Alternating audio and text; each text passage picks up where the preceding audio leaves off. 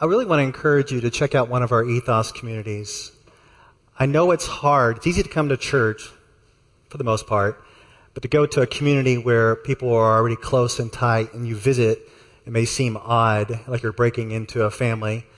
But people are always flowing in and flowing out of these groups, and these groups are encouraging, and we carry one another, encourage one another. I have felt that they have carried me through this past year, and we've carried one another in our trials and hardships. Just encourage you to check out one of those ethos communities. I'm going to sit this morning as I'm still dealing with health issues and figuring out medication, and Pastor John is always ready for a backup to come up here if I can't finish. But what's interesting is that we all have weaknesses, right, in life, and it's really encouraging for me that I can put my weakness on display before you right now.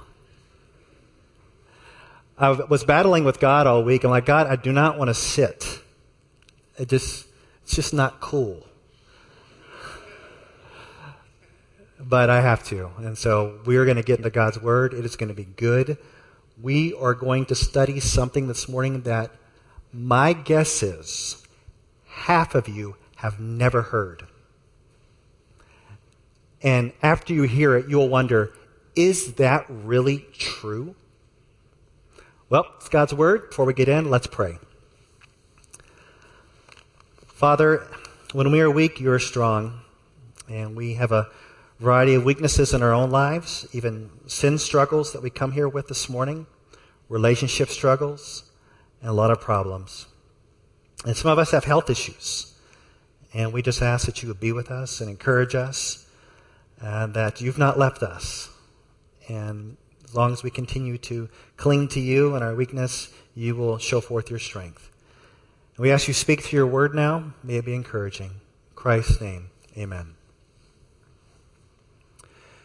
Is there a place on this earth that you would consider utopia?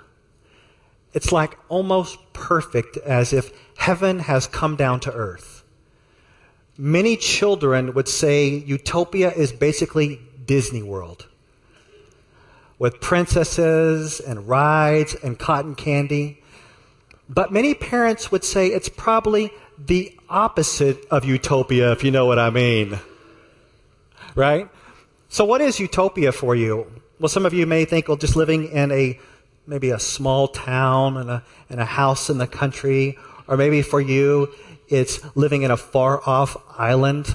My 10-year-old said Rosemary Beach, Florida is utopia. I don't know if you've ever been there. The white beaches, the pretty homes. They have a place called the Sugar Shack where you can load up on sugar. And for him, it's utopia.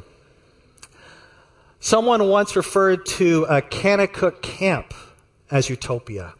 I don't know if you've ever heard of Kanakuk Camp. That's the camp in Missouri where I was saved. I became a Christian there. And I want you to listen to a description of Kanakuk Camp. It comes pretty close to utopia on this earth. Listen to this. No internet, no television, no radio, no cell phones. Big hills and broad fields on the shores of a lake in the Ozark Mountains in southern Missouri. Jet ski, zip lines, ski boats, camping ropes course, kayaks, canoes, tents, stargazing, basketball courts, and battlefields. Full days of practice and play and nights of worship, and clean fun at parties where the music is wholesome and nothing unseemly or inappropriate happens. People with broken lives arrive at Kanakuk, and they're in that realm of being loved by people who believe, rejoice, obey, and worship, and the happiness and purity of the place is overpowering. Those who are hurt are surrounded by people trusting God and loving them, and the good news of Jesus Christ, believed and lived and transforms, heals, restores, renews. It's close to paradise. And it was in that context where I came to faith in Jesus Christ. But as awesome as Kanakuk is and was for me, we all know that on this earth, there is no perfect place. There is no utopia, as there are still a variety of problems and issues out there and in here. We're not naive. We know there is not going to be a heaven on earth or a perfect place or utopia at this point. But here we go. Here's what you may have never heard before. The perfect society and utopia will one day be on this earth. I said earth. I'm not talking about heaven. And I'm not talking about a perfect utopia created by humans. There is coming a time, this is the part where half of you may have never heard this before, you may be scratching your heads after this. There is coming a time in the future when Jesus Christ will reign on this earth for 1,000 years. On this earth. And it's called the millennium. And during that time, there will be peace, abundance, justice, joy, and love will abound like never before. It will come a time near the end of the world. It's not the new heaven and the earth, but it is something called the millennium. And if you've never heard of the millennium before, from the Bible, this will be a great introductory study. And this morning we're going to have more study, more teaching, because it's a new idea. Let's go ahead and turn to the book of Revelation, chapter 20.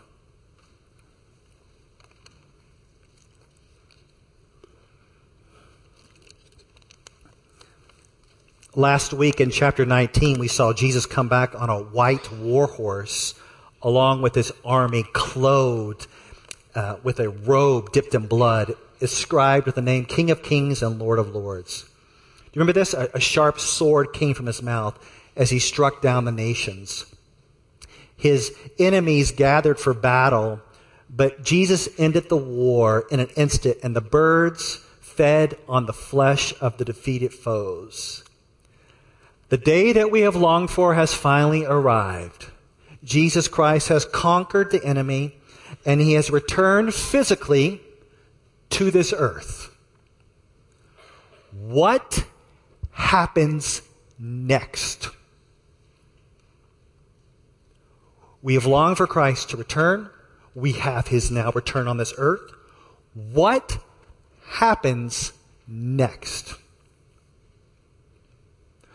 Let's stand together and read Revelation 20.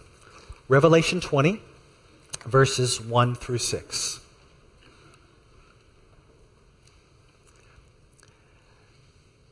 Then I saw an angel coming down from heaven, holding in his hand the key to the bottomless pit, and a great chain. And he seized the dragon, that ancient serpent, who is the devil and Satan, and bound him for 1,000 years, and threw him into the pit, and shut it and sealed it over him, so that he might not deceive the nations any longer, until the 1,000 years were ended. After that, he must be released for a little while. Then I saw thrones, and seated on them were those to whom the authority to judge was committed.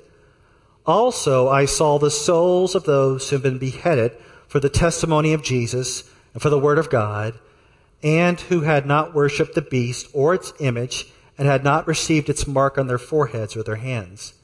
They came to life and reigned with Christ for 1,000 years.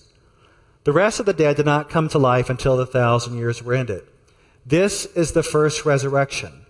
Blessed and holy is the one who shares in the first resurrection. Over such the second death has no power, but they will be priests of God and of his Christ, and they will reign with him for 1,000 years. You may be seated.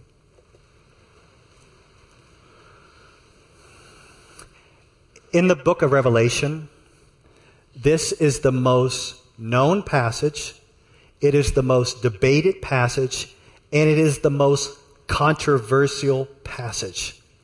And I have a feeling that today is going to create more questions than there are answers, but hopefully as you ask questions, you'll go deeper into God's Word. There are three main views. Let me put them up for you right now. These are confusing. Now you've totally shut off your brain, right? You've tuned out. Premillennialism, postmillennialism, and amillennialism. Now, let me just leave those up for a second. I'm going to be covering premillennialism, and I'm not going to cover the other two views because they are wrong. What are you laughing about? Hey, we're a church who believes premill, and there are believers throughout ages, even today, even in this church, who hold to the other two. Premillennialism means that Jesus comes back before the millennium. And the other two views, postmillennialism, holds that Christ will return after the millennium, and Amill holds that there is no future millennium, and what follows in Revelation is what's happening now. Like I said, believers hold to these three, and you can be a Christian and follow Christ, and we cannot agree on this. But you may wonder, why do you hold the premill view? I mean, I could say, I went to Dallas Seminary, I paid a lot of money for that education, so why change my view now? But I think why I would hold the premill is that it follows in the sequence. It follows in the sequence of Revelation. It's what comes next. Christ comes back, and now he is reigning in chapter 20, and I'm just trying to plainly read the text. So let's get into it. And we're not going to say much about it from Revelation, but we're going to say two main things. The first thing is this. Satan is finally locked up. Let's do this. Verse 1. Then I saw an angel coming down from heaven, holding in his hand the key to the bottomless pit and a great chain, and he seized the dragon, that ancient serpent, who is the devil and Satan, and bound him for 1,000 years, and threw him into the pit, and shut it, and sealed it over him, so that he might not deceive the nations any longer, until the 1,000 years were ended. After that, he must be released for a little while. All right, an angel comes, holding a key and a great chain. The key is to a place called the abyss, or a bottomless pit. And the angel grabs Satan, who is called the dragon, and the ancient serpent, which is an allusion to the snake in the Garden of Eden. So the angel seizes the devil, throws him into a bottomless pit for 1,000 years. In chapter 19, verse 20, we saw the beast, who is the Antichrist, along with the false prophet, who is the sidekick of the Antichrist. They were thrown alive into the lake of fire that burns with sulfur. They are tossed alive into hell permanently.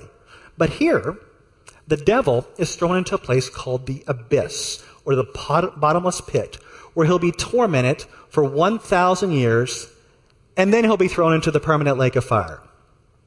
You could view this bottomless pit as a holding cell for Satan, as he is shut and sealed in until his final judgment. The devil will be bound for 1,000 years.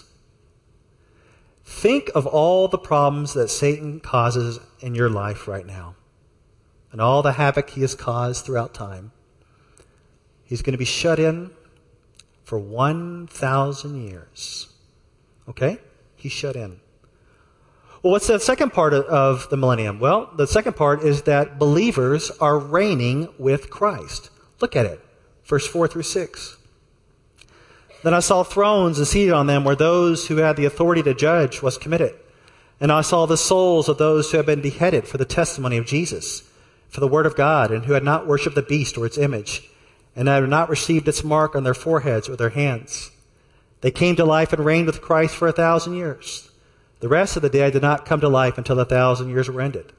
This is the first resurrection. Blessed and holy is the one who shares in the first resurrection. Over such the second death has no power, but they will be priests of God and of Christ, and they will reign with him for 1,000 years. Let's try to simplify this. Who will be reigning with Christ for 1,000 years? And the answer is all believers of all time. Old Testament believers, New Testament believers. We have here mentioned the martyrs who were killed during the tribulation, who came back to life and have glorified bodies. We have those who came with Christ in chapter 19 from Old Testament believers, New Testament believers. They came back, get this, once again, in glorified bodies. Glorified bodies means bodies like Jesus. But there are also believers, this is where it gets kind of tricky, who survived the tribulation, were not martyred, and they, you may look at me funny here, they enter the millennium in non-glorified bodies. So who are the believers in the millennium? All of them. Martyrs in glorified bodies. Old Testament, New Testament saints who have died in glorified bodies, and believers who passed through the tribulation and were not martyred, but came into the millennium in non-glorified bodies. That is who is living during this time so far in the millennium. The unbelievers do not come back until the second resurrection after the millennium. Now, let me give you a verse. There's several verses I gave you, but I just want to give you one from Revelation 5. Let me put this up for you. Revelation 5. It says, "And they sang a new song, saying, 'Worthy are you to take the scroll and to open its seals, for you were slain, and by your blood you ransomed people for God from every tribe and language and people and nation, and you've made them a kingdom and priests to our God.'" And you see the last part. "And they shall reign on the earth." We have finally arrived at that point where the believers are reigning on earth. Revelation 21 through 6, we have seen that Satan is bound and believers are reigning with Jesus. I'm sorry that we cannot do a Q&A right now, but if we could, you may wonder, why the millennium? Why can't we just go straight into the new heavens and the new earth? Why the millennium? So please allow me to speculate for a moment. How about this? A simple answer would say, it is a fulfillment of prophecy. We have in the Old Testament several prophecies of a ruler coming in the line of David who will reign on the throne of David forever. And that ruler is Jesus Christ. And here he is reigning on the earth physically. Now, I don't want to get into other prophecies because there's also prophecies of maybe Israel being back also during this time. But that's kind of speculating as well, and I know there's a lot of disagreements on that. But there's Old Testament prophecy that can be fulfilled, and it seems like it could only be fulfilled in the millennium. So that's one possibility. How about another one? It returns us to an Eden-like environment. We'll see in a moment how a lot of the things described in the millennium are kind of like Eden, the Garden of Eden. And thirdly, and this is the one that I think may ring true, it will show us that God's judgments are just. Because get this, during the millennium, Satan is bound for 1,000 years. He will not tempt believers, right? But people during this time will still sin and rebel against God. And when God brings his judgment, we will say, God, your judgments are just. Once again, if this was a Q&A session, you would say, I want to know more. Please tell me more. Where can I learn more? Well, that's all we got. Right there from the book of Revelation. If you want to know more about the millennium, you must broaden out from the book of Revelation. And as you broaden out, you will find portions of your Bible that you will scratch your head and you will say, this doesn't sound like heaven, and it doesn't sound like conditions on this earth. So when is it? You ever read part of the Bible, you go, that certainly doesn't sound like heaven. But it also doesn't sound like conditions on the earth now. And I'm throwing out the possibility that those portions of the Bible may, or most likely, are talking about the millennium. And we're going to look at one of those portions this morning as we're going to break away from Revelation, and I trust that you have skills to turn to Isaiah 65. Isaiah 65. Let's do that. Table of contents, look it up. Look at the person next to you, Isaiah 65. The context is that the Israelites were suffering in exile in Babylon for their own sins. And while in exile, they offered up a prayer crying for help. And the Lord heard their cry and gave them some serious perspective as they give them a glimpse into the future. Isaiah 65, I'm going to start with verse 17. Let me read this to you.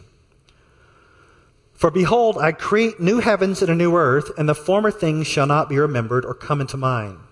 But be glad and rejoice forever, and that which I create. For behold, I create Jerusalem to be a joy, and her people to be a gladness. I will rejoice in Jerusalem and be glad in my people. No more shall be heard in it the sound of weeping and the cry of distress. So far, this is a description of the new heavens and the new earth. We will talk about the new heavens and the new earth when we hit Revelation 21. But let me give you something that may help you as you read your Bibles. Sometimes when the prophets looked into the future, they were not able to distinguish the near future from the far future. And so as Isaiah branches out, looks into the future, he sees the eternal future of the new heavens and the new earth. But he also, as I'm going to argue, he also sees conditions during the millennium, as they all blend together as he looks into the future. Now, what follows are the conditions during what we've considered the millennial kingdom. And I'm not making this up. It's in the Bible. You will have to read it and wrestle with it and struggle with it yourself. But I'm going to tell you some things that you may have never heard before. And I think it's describing the millennial kingdom when Christ is reigning here with his people. Number one, long life. People are going to start living longer again. Look at verse 20 of Isaiah 65.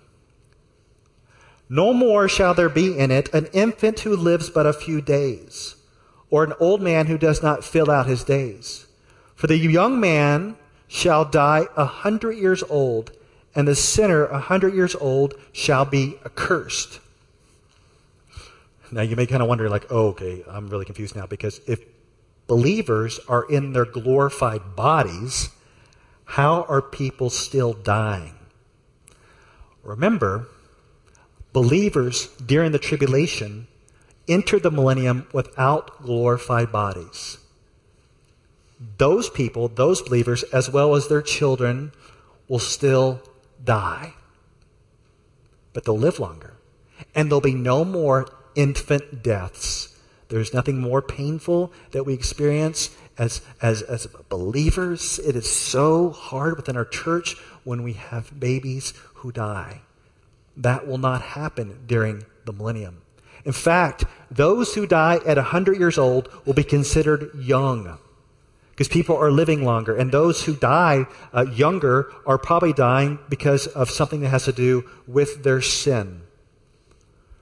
Christ will be reigning on this earth. Satan will be bound. People will still sin, and those who do, some of them who do, will die at a young age. And if they die around 100, we say, wow, they died at such a young age. Because people will live longer.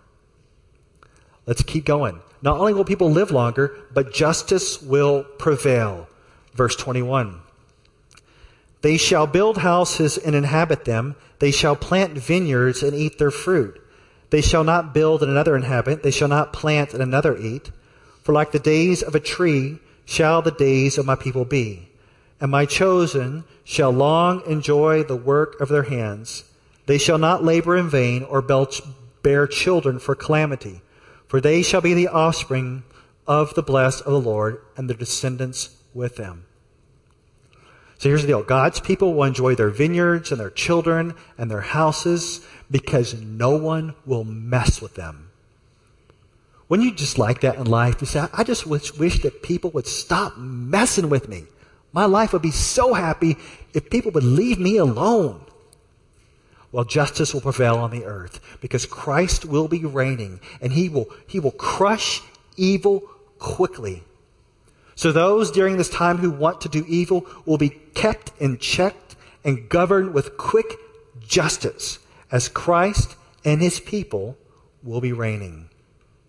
You may wonder, well, who's doing the bad stuff? Well, it's not the believers in their glorified bodies. It's not the believers who enter the millennium in their non-glorified bodies. It's the believers' children. Can I pause for a moment and say, just because your parents are believers doesn't mean you're a believer? I mean, can we just say that? Like, God has no grandchildren? only children. And you have to follow and trust Christ yourself and not just kind of coast off your parents' faith. That's going to be pretty evident during the millennium as these children of unbelievers, some of them will be rebellious. But justice will prevail. Another cool thing during the millennium is that prayers will be answered immediately. Look at verse 24. Before they call, I will answer. While they are speaking, I will hear. Now, another interesting thing during the millennium seems to be quick answered prayer. I mean, right now we labor in prayer, we wrestle in prayer, but there's coming a time when prayer will be answered even while we pray. And that's the time when the Lord Jesus will be reigning on the earth.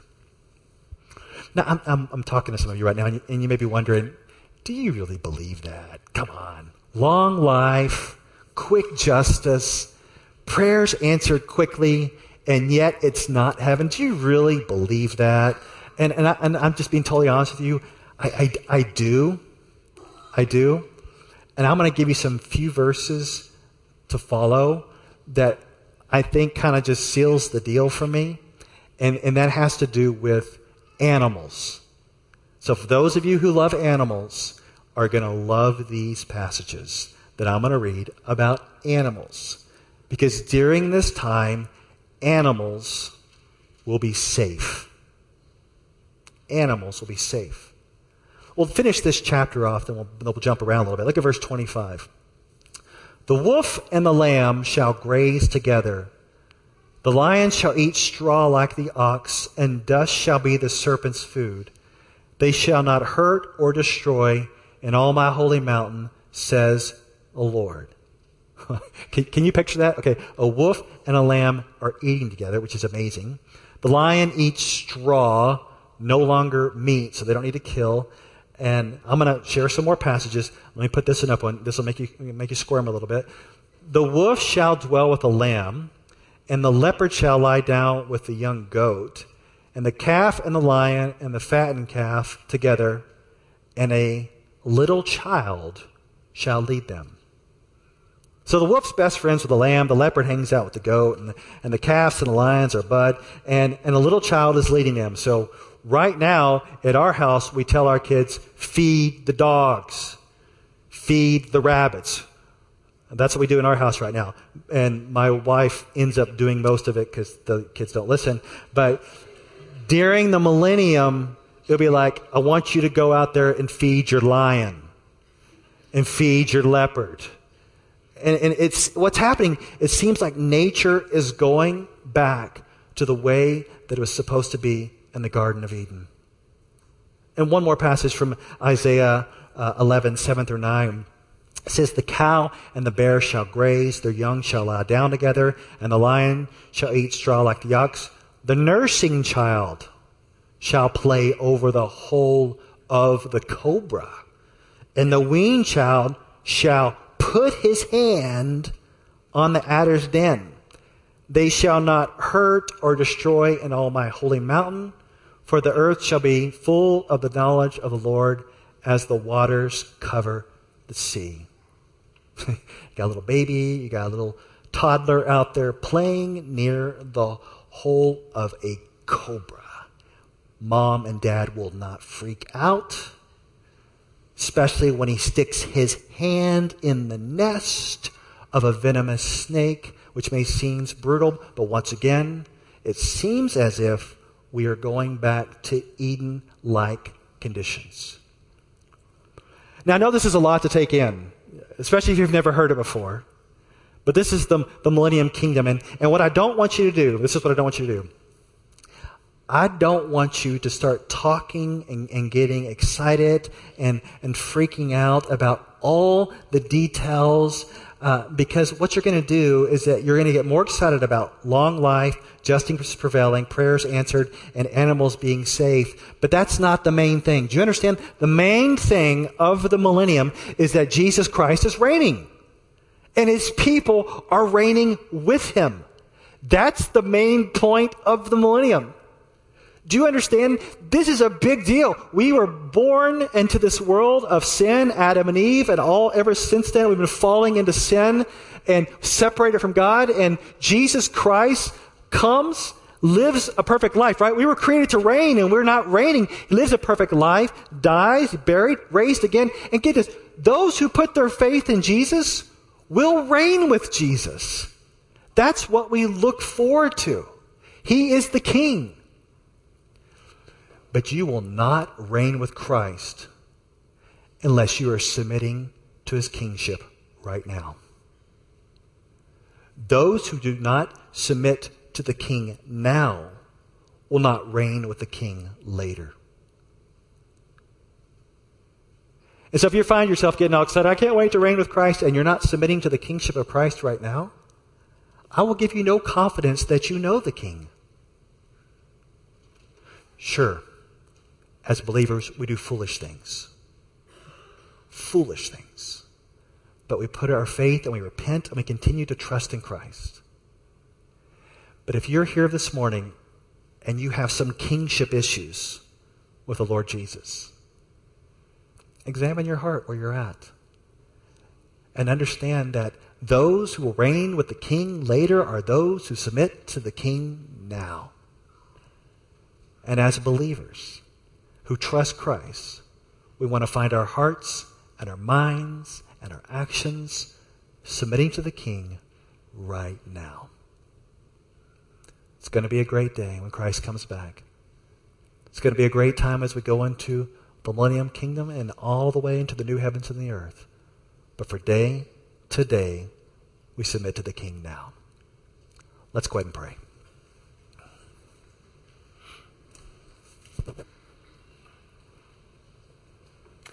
Father, I do ask that when we find our hearts off, that we would submit to you. You're the one who restored us when we were lost, and you brought us to you, King Jesus. And Lord, I do ask that as we continue to trust you and follow you, we will be about your kingdom and your ways. As you are the one who reigns and you are the one who rules. And I just ask that you would receive all the glory and the praise and the honor. In Christ's name, amen.